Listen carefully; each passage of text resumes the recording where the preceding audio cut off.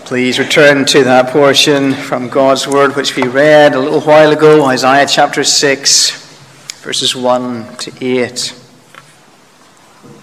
And let's pray. Father, we do long that you will speak. We ask that you will prepare our minds, that you will ready our heart, and that you will challenge our wills.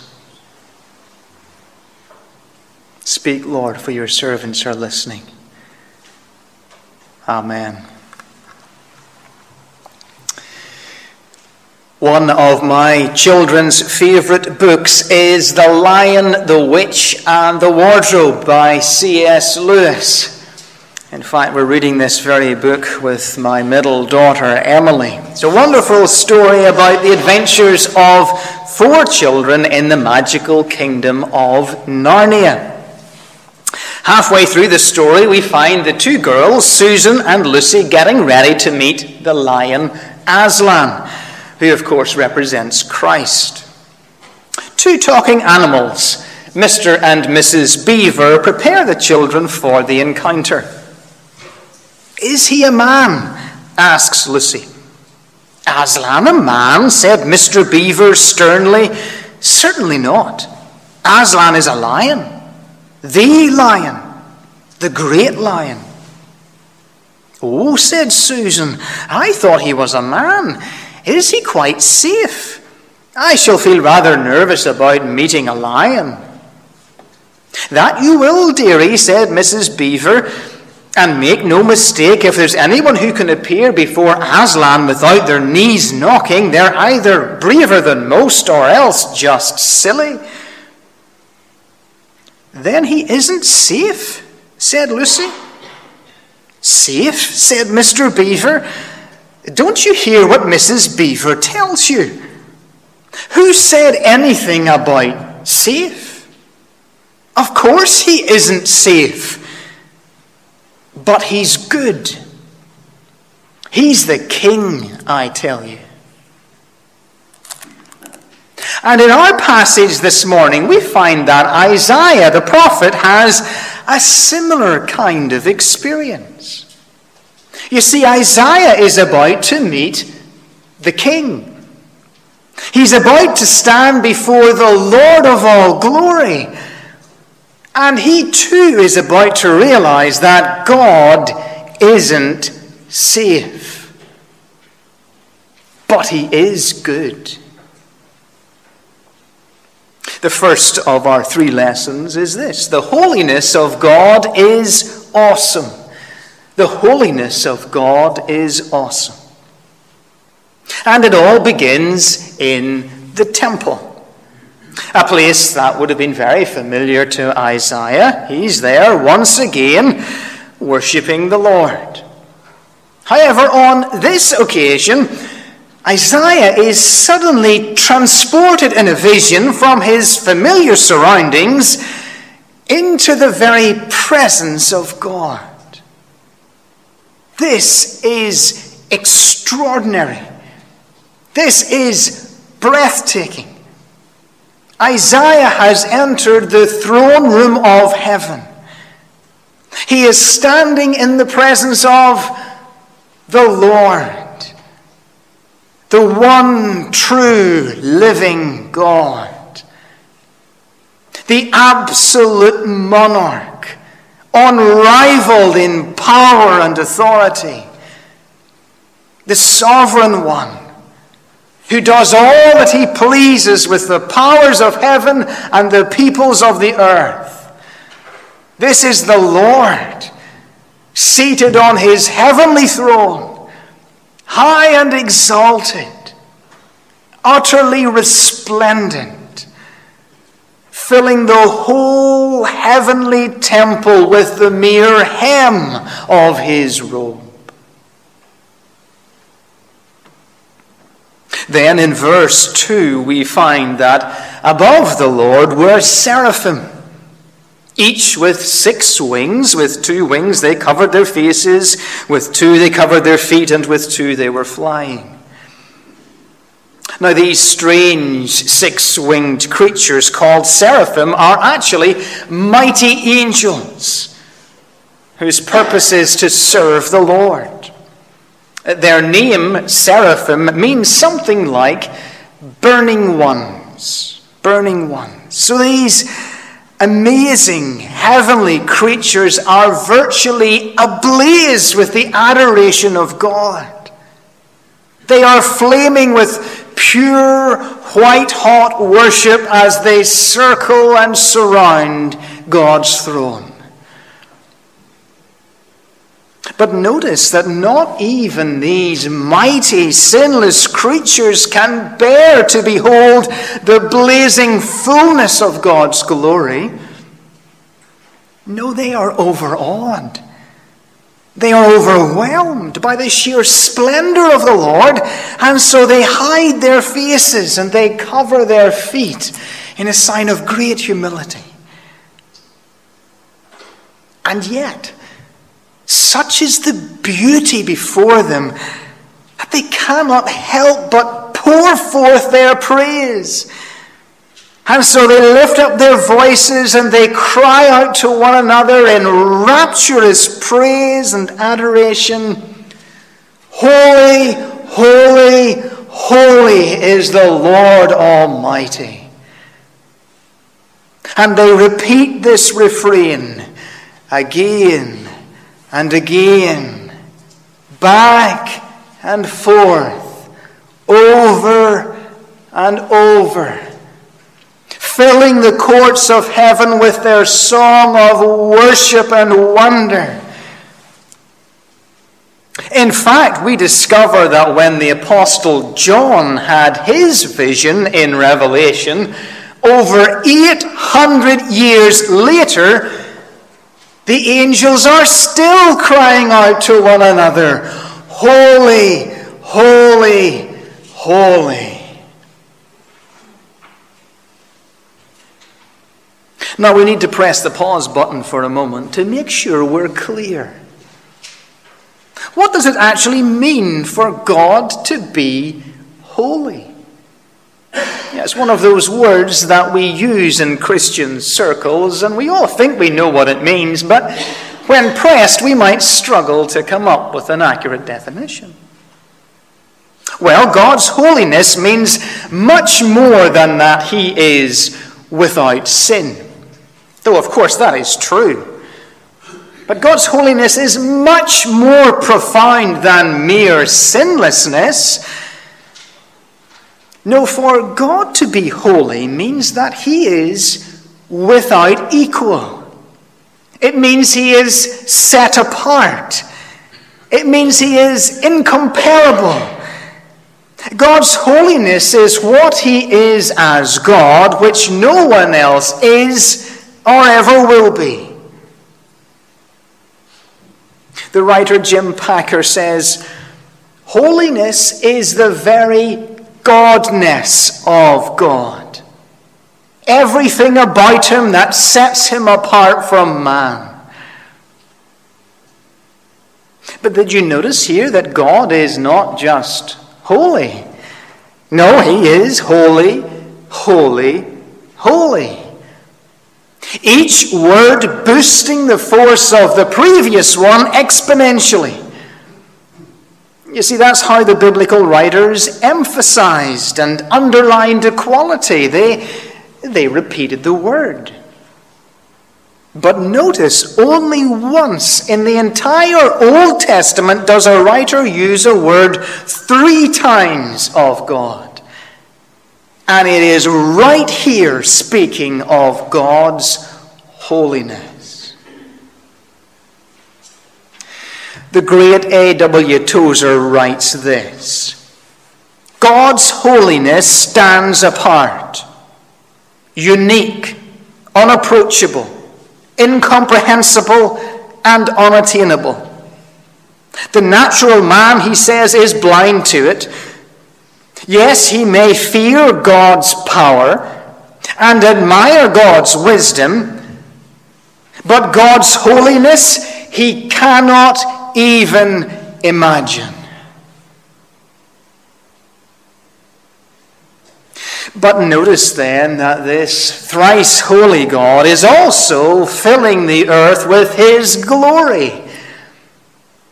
And again, let's ask the difficult question, what exactly is God's glory? Well, put simply, God's glory is the public display of his private holiness.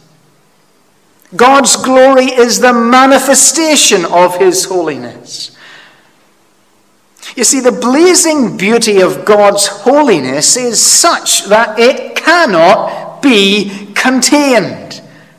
It cannot be confined to the courts of heaven.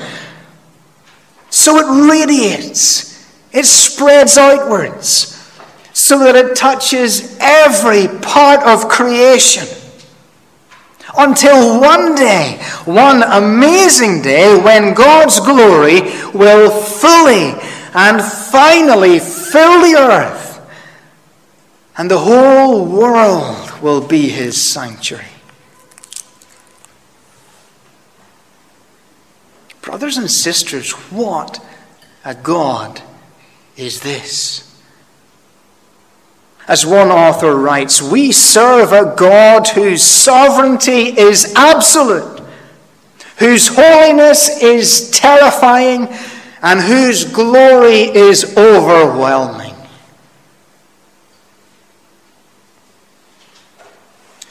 But the great tragedy today, friends, is that much of the professing church do not view God like this. Simply read the average Christian book. Sing the average Christian song. Dare I say it, listen to the average Christian sermon online, and you will probably not be struck with a sense of the infinite holiness and glory of God. No, God has been brought down to our level. The lion, if you like, has been tamed. Meaning that the God that is presented to us today often bears little or no resemblance to the God of Isaiah 6. No, he's shown to be safe and casual and cuddly.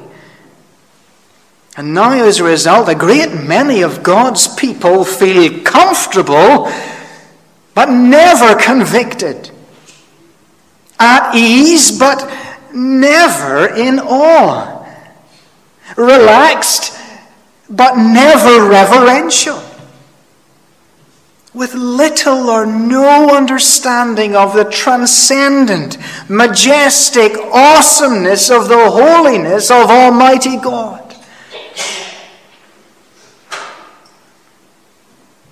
Now then, brothers and sisters, the all-important question is this. How do you view God? Do you and I see him as he really is? Are we worshipping the God of Isaiah 6, or a God we have fashioned in our minds?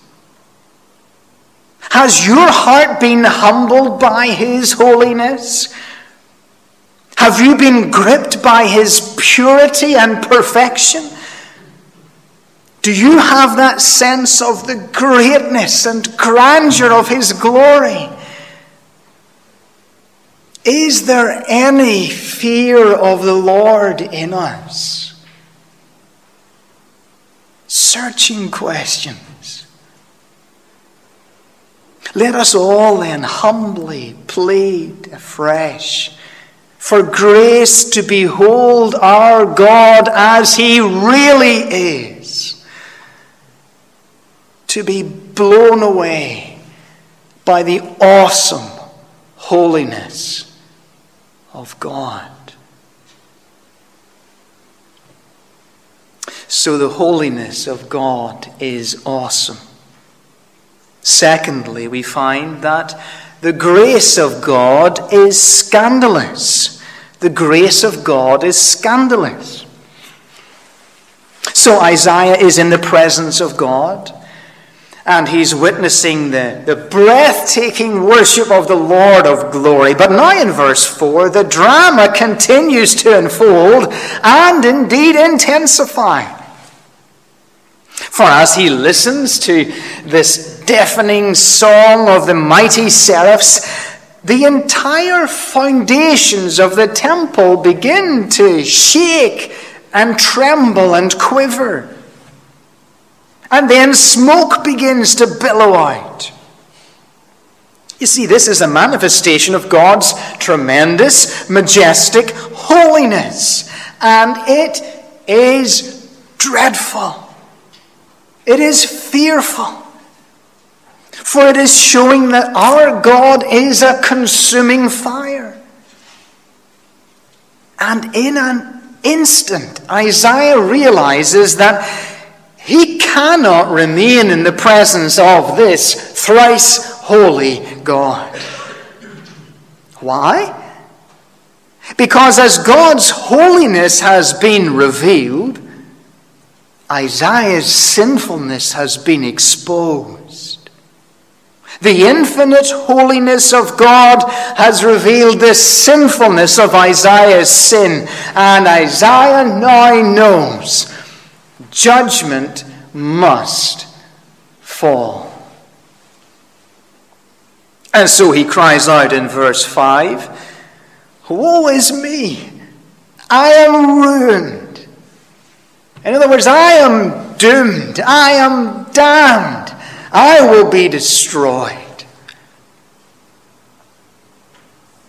Now, the frightening thing is this, friends, that Isaiah's plight is not unique. It is, in fact, shared by all of us, indeed all humanity. You see, we are all, apart from Christ, in exactly the same predicament as Isaiah. Just listen for a moment to the witness of Scripture. See how it strips away our self-righteousness and exposes our terrible condition. By nature, you and I are lost. We are cut off from God. We are condemned by God, under sentence of death, totally depraved, slaves to sin, blinded to the truth, deceived by the devil, children of wrath, and lovers of darkness. We are morally evil, unclean, and impure, continually perishing and destined to hell. This is the plight of man before God. Perhaps you're here this morning and you're not a Christian. You haven't placed your faith in Christ. My friend, do you see the utter folly of trying to fix all of this with some self-improvement? Can you see how absurd it is to try to put all this right by getting a little religion? Or by trying to raise your moral standards a bit? No, friends. Our problem is so great, so vast, so insurmountable that only God Himself can save us. And amazingly, that's exactly what God does for Isaiah.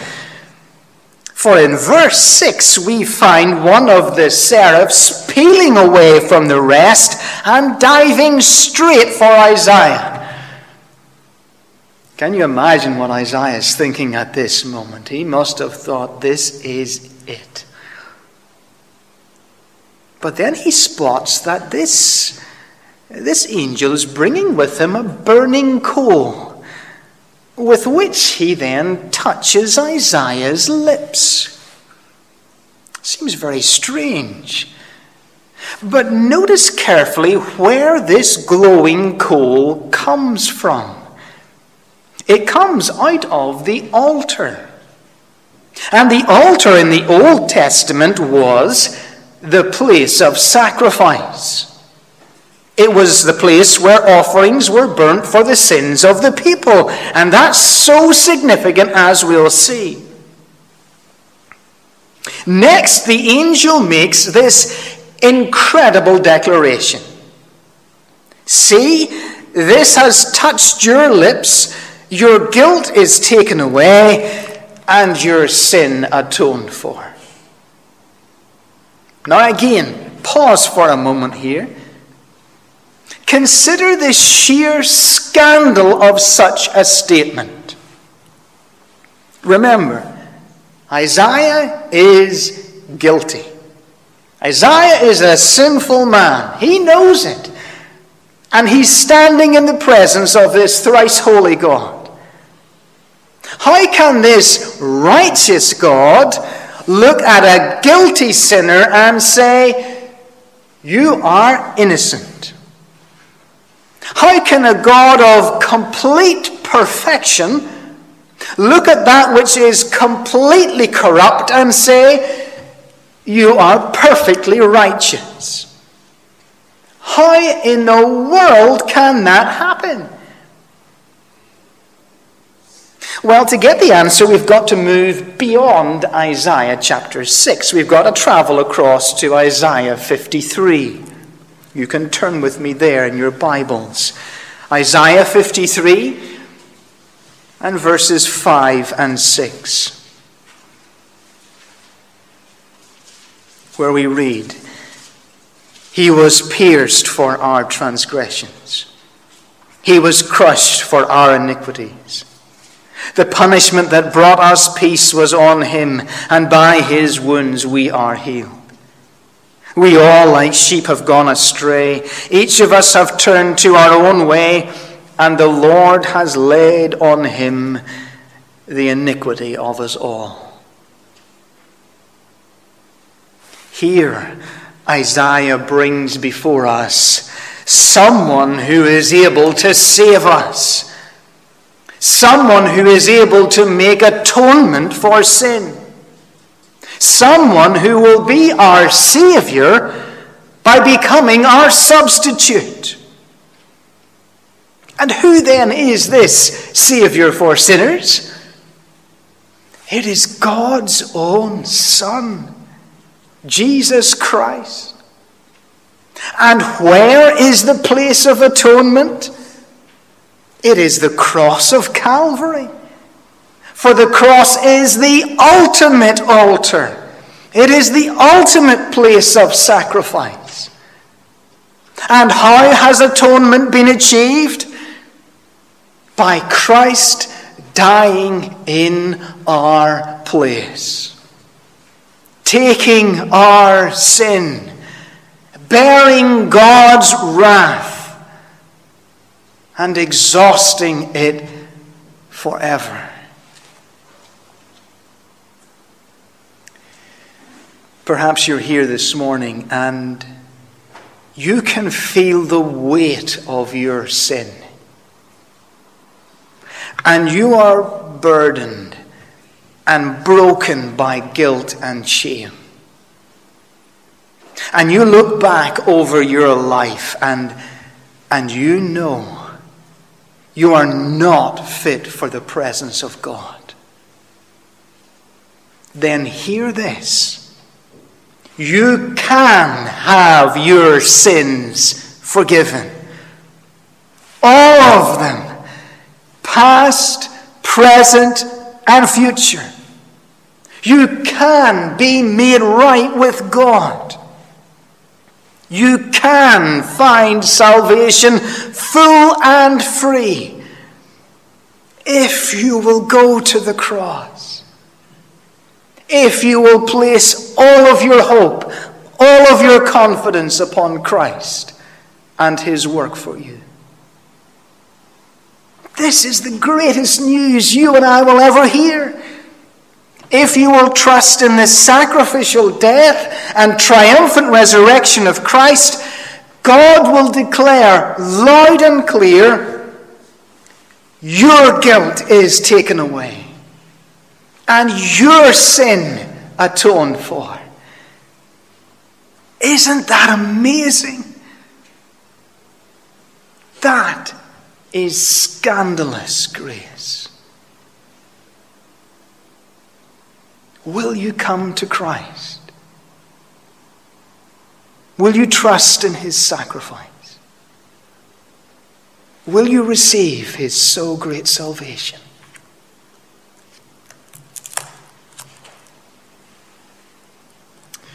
Thirdly and finally, we come to the mission of God, which is radical. The mission of God is radical. Here we come to verse 8. And look what happens here. For the first time in the passage, God speaks. He hasn't spoken yet. He speaks now. No more angels. This is God himself. Then I heard the voice of the Lord saying, whom shall I send, and who will go for us? Now it's interesting here that Isaiah's call is not actually a command in the first place. No, it comes in the form of a question. And the question is not even addressed to Isaiah specifically. Rather, it seems God is speaking to the whole heavenly council here. Isaiah, he simply overhears the conversation.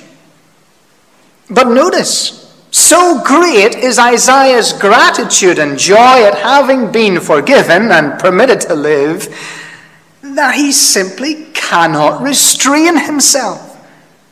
As soon as God speaks, Isaiah answers. He is so overwhelmed by the magnitude of God's mercy and grace that he volunteers, even before all of the specifics are known. He offers himself. He says, how about me? I'm here. I'm available. And God says, go.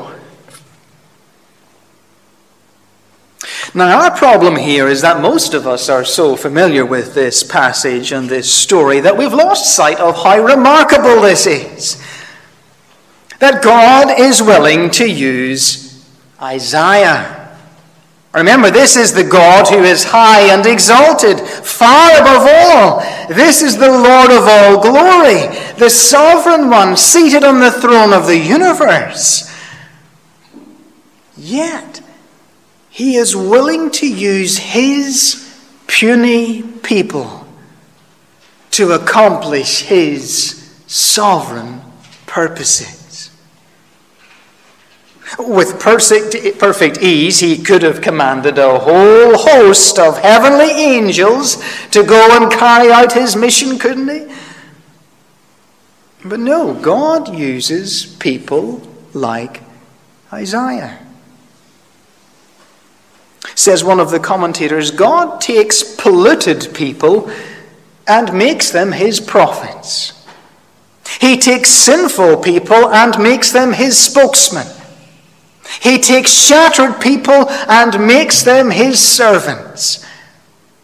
And that is grace indeed, is it not? You see, here's the good news, friends. Our God, he's not looking for great intellectual brilliance. He's not looking for outstanding oratorical skill. He's not looking for literary genius. He's not looking for the movers and the shakers and the power brokers, those that the world considers to be the people of choice. No. What he's looking for is people who have confronted the glory of God, felt the sinfulness of their sin, and experienced the greatness of his grace. Isn't that what happened to Isaiah? He was confronted by the glory of God. I saw the Lord. Then he felt the awful sinfulness of his sin. Woe is me. And finally he delights in God's grace. Here I am. That's the progression. I saw the Lord. Woe is me. Here I am. It is an amazing transformation, isn't it? You see, my friends, when the realities of God's glory and grace land on you, the only appropriate response is, I will go. When we realize we have an incomprehensibly holy God, that we are a sinfully lost people, and yet have been given a scandalously merciful Savior, we have got to lay down our lives. We've got to say, please, Lord, use me. Use my life. Use my family. Use my church. Everything I have, everything I am, for the spread of your gospel here at home and even to the ends of the earth. We'll find ourselves saying, like C.T. Studd, missionary to China, India, and Africa, if Jesus Christ be God and died for me, then no sacrifice can be too great for me to make for him. I wonder then, will you sign your life unreservedly over to Jesus Christ this morning? Will you say, Lord, take my comforts. Lord, take my career. Lord, take my security. Lord, take my boyfriend or my girlfriend. Take my business. Take my retirement. Take it all. I am available. I am ready. I am eager. Oh God, please send me. I want to go with this gospel. I love the words of that little chorus. Perhaps you know it. Lord, send me. Here am I. Send me. I want to be greatly used of thee. Across the street or across the sea, here am I. O Lord, send me. May that be our prayer for the joy of the nations and the glory of our great God. Amen. Let's pray.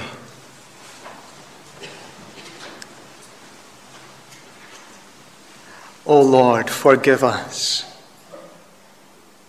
So often we approach you.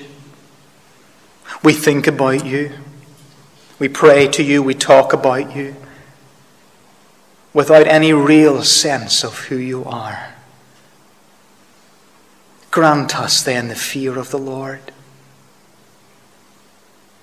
And Father, we ask that you would fill us with inexpressible joy at the greatness of the grace that we've been shown, at the love you have lavished upon us.